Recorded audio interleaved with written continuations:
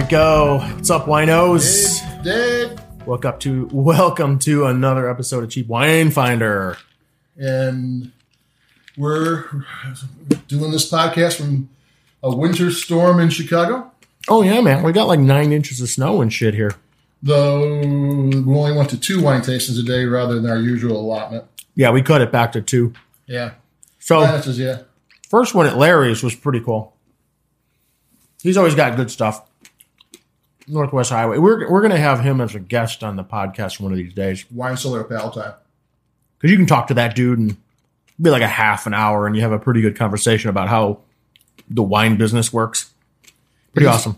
He sells high-end wines, like the certain vineyard and a certain vintage, and it goes to some high-end people in Barrington, Illinois, and out that way. That's his main customer, but he likes to talk to cheap wine finders too. And so we'll pick his brain a little bit on the podcast, but that's another story. He taught us a lot of shit, like, you shouldn't have wine shipped to you in the summer. Yeah. It was bad. Because the delivery man will drink it all when he gets thirsty. And then we went to Dobby's, which is a Garfield's. Pretty cool tasting in the middle of Palatine. And let's see. I got the notes here. There were 7 tables. And each table had like 8 wines on it. So that's a lot of wines that we tasted. We went through and did the whites. Then we went back and did the reds. It was great. Oh, yeah. And this is a good time when you go to we love going to wine tastings. And we get to go to the professional trade ones. But there is a certain pecking order thing going on with these store ones. It's like try it before you buy it type of things. And you get 2 types of people behind the desk. Behind the counter is pouring. There are people working for a distributor who is coming in on a Saturday. Today was Saturday. And they worked all week, and they're taking their time. Today's Saturday, y'all. Yeah, and they're taking their time to support the wine shop or whatever, and they're trying to sell wine, and the distributors showing their support. And we appreciate it. And the other people are people who are paid for by an agency, and they are either wine aficionados who are making a couple of bucks on a Saturday afternoon, or people who don't know a thing about wine and they're just making a couple of bucks in the afternoon. But yeah, what do you call it? The distributor or whatever needed somebody last minute, and they just grabbed somebody. So sometimes it's just somebody that really doesn't even know much about wine. Yeah, but they all get kind of like graded on how much wine they sell. Mm-hmm. So there's some do's and don'ts I want to go through first. Which isn't much when we go. Yeah. Never ever go up there and say, give me the most expensive wine you got. Because they're trying to sell wine, and by you not even checking the tasting sheet means you're not going to buy. I mean, if you go, you have a new vintage of the Prisoner? I haven't had that. May I please try that? Then they think you're going to buy. Just saying, give me the most expensive one, where you don't even care what it costs, they're not going to be happy with you. Oh, man, these people, they're such idiots. But most people aren't. Most people are good. Give me the most expensive wine you have. Yeah. That is so like you don't even know what's going on. Or you say, I don't like Chardonnay. Like, don't say I don't like Chardonnay. Every Chardonnay is different. It's like, I don't like the color blue. Well, you might not like the color blue, but you go to the paint store, one of those sample chip things you're going to at least tolerate. Say, I'm not in a Chardonnay mood. And they're cool with that because they don't have to pour you any wine that you're not going to you might not buy. Say, I'll go with the Sauvignon Blanc or whatever. And then they're happy with that. You gave them information they know, but try not to make yourself look like you don't know anything, even if you don't know anything. We have friends like that. We have a sheet, of the stuff that's here, and they go right for that expensive table. Hey, look at this. $78 a bottle. I'm going to go over there and get a taste. It's like, you're an idiot. That stuff tastes like shit. But they do it. They go over there and I got some of that. Good for you. The Windy City Wine Fest is every fall. And it's basically surrounds half of Buckingham. Oh, I love this story. Yeah. I know where you're going. Yeah, I know. It's a beautiful setting. It's in Grant Park, next to, it surrounds Buckingham Fountain at night where the lights, it's a beautiful fountain and there's lights and it's lit up. It's a beautiful place. And it's a big a space and you can walk around and there's wine and there's a city at night in the harbor. And one of the tables, there's a tasting sheet. Every table did by the bottle prices and one table did by the case prices. So everybody got in line thinking it's a $120 bottle of wine. It was a $10 bottle of wine. If you buy 12, it was a $120 bottle of wine. And they were actually lining up into the main thoroughfare where people walk back and forth. And there were people waiting a half hour. And we were going, that's not $120. That's a case price, 12.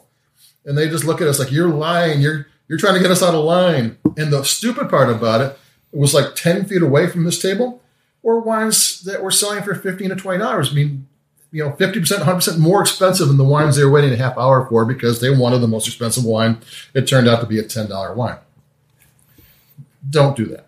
That was stupid. I don't even get that. They're just, they look at a sheet and they see the most expensive wine and they line up and they think that's the good stuff. And they line up. Yeah. And they're waiting for a half an hour. I mean, this is a festival, so you could see all the lines. This was by far the longest line there. Oh, 10 times longer. And you're like, what is going on here? Well, it's $120. And here's the weird thing. Most wines that cost $120 are wines that you need to cellar. You need to lay them down in a temperature, climate-controlled area for 4 to 5 years before you drink it. So the odds of you even liking it is not good. I'm not that patient. You get a drink it now wine that's ready to go when you buy it. It's going to taste way better, or it's going to be more. You're going to be able to get into it easier than this wine that's not going to be ready. It's going to be off kilter, probably. It'll be drinkable, but it's going to be better 8 years from now. That's what I'm talking about. You shouldn't even go for that one. I mean, it's not ready. Don't drink it. It's for people who put wine away for 20 years. But there you go. So don't be that person. Yeah, I hate that mentality. What else you got about this thing, man? Oh, man, so there's all these tables. You kind of just go around and, Darby's used to have glasses back in the day, but now they're doing these little medicine plastic cups. Moose ratchet. So, you can tell the professionals, man, because they bring their own glass. So we brought our own glasses. Get the plastic ones. Get the plastic one with the little notch. The acrylics, yeah. Yeah, so that way, I want crystal. Yeah, it'll be broken in your trunk. Get the plastic one. It's going to last forever. Yep. So we did that and kind of went around. And what was some of the cool shit we had? Well, Charles Smith was there.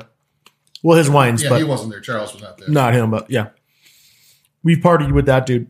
He's cool. I like his stuff still, even though it's not him. But what else? There was that Ruffino. That's always there.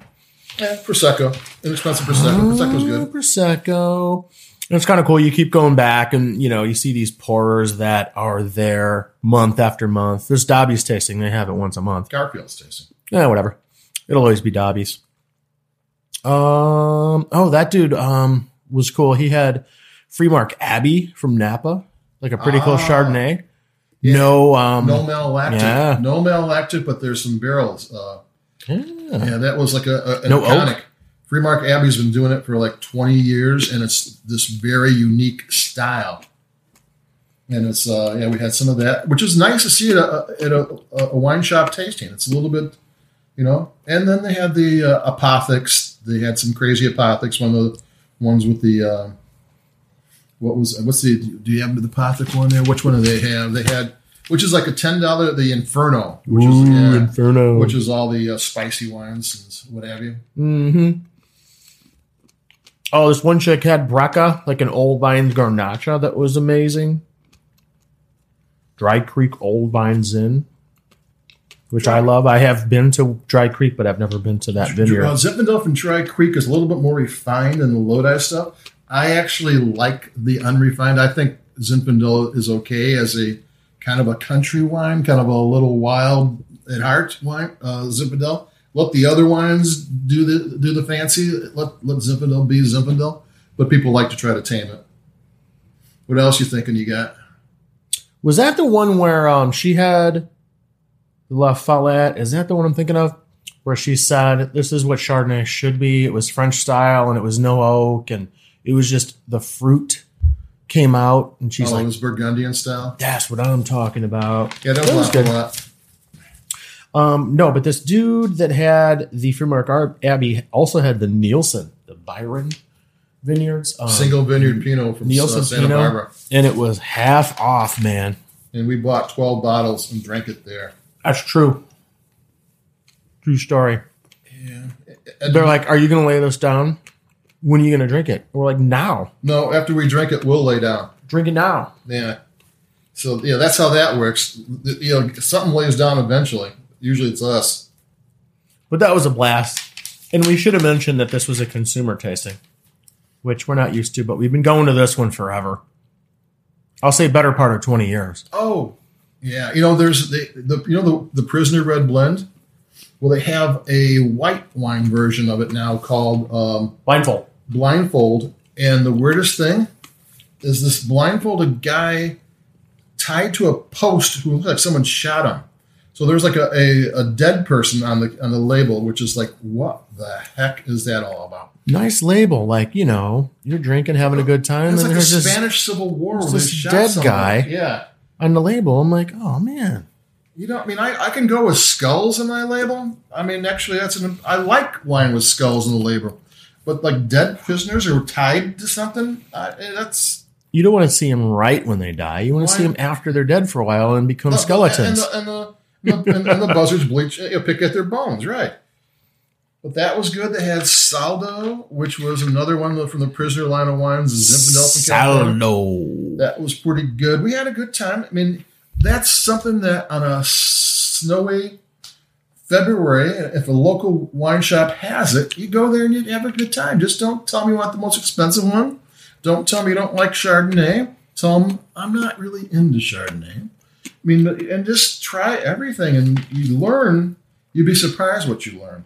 It's cool as shit. And if you're new to wine, it's a way to kind of figure it all out on someone else's dime. Most of these are free. This one was free.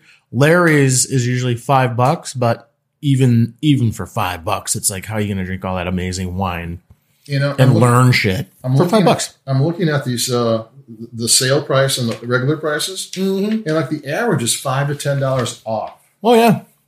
Yeah, here's the Saldo is $34.99. It's selling for $24.99. There's the Chateau Sovereign, which is a Chard. $14.99 might be a little expensive for it, but $8.99, $9 for that one is great. I mean, this is great ways. Ferrari Carano Chardonnay, $28 list, $18 there. So it's a great way to. I love Ferrari Carano. They just do good wine. It's just a solid place. But it's a great way. Go to these things. I mean, even if you're not in the mood to buy that day, and everybody's in the mood, or maybe your budget says that you can't buy that day, go there and come back later. I mean, you might miss out on these great sales they have that when they do it. Yeah, maybe you're going somewhere, you got a party coming up, and you go to the liquor store, you have no idea what wines to buy. Hit something like this where you can taste a few and Try go, before you buy it. Jimmy is going to love this. Because Jimmy, he's picky on wine. Hey, Jimmy, want some wine? So there you go. So this is a little bit about wine tastings are fun, but they also are educational, and you probably won't know you got educated until like 3 years down the road. Oh yeah. Where someone's going to talk about a wine, you says, "Yeah, I've had that, and I like the 2016 better than the 15." And you go, "Oh, where'd that come from?" Oh, Big Dave schooled some people too, man. They were like, "Oh, Bordeaux Superior, that must be really good." Oh, yeah. There's in Bordeaux wines, they got those cru wines. The lowest level of Bordeaux is called Superior, which I thought is kind of like, well, they think they're cool. Yeah, those French guys. We're going to be going to Bordeaux on Wednesday. No Superior there. We're going to be drinking the good stuff. Hopefully be checking some of this portable podcast deal over there. Though the Superior stuff as the entry level can be really, really good. I'm not really complaining about it. It's just the thought that they would name their entry level Superior is kind of like, how galling of them. Mm-hmm. But I'll let them do what they want. All right. Anything else, man? No, that's it. Thanks for listening. Check out cheapwinefinder.com. And go to your local wine shop for a tasting. Support your local winos, man. You learn something and you get a good deal. Keep it cheap. Adios.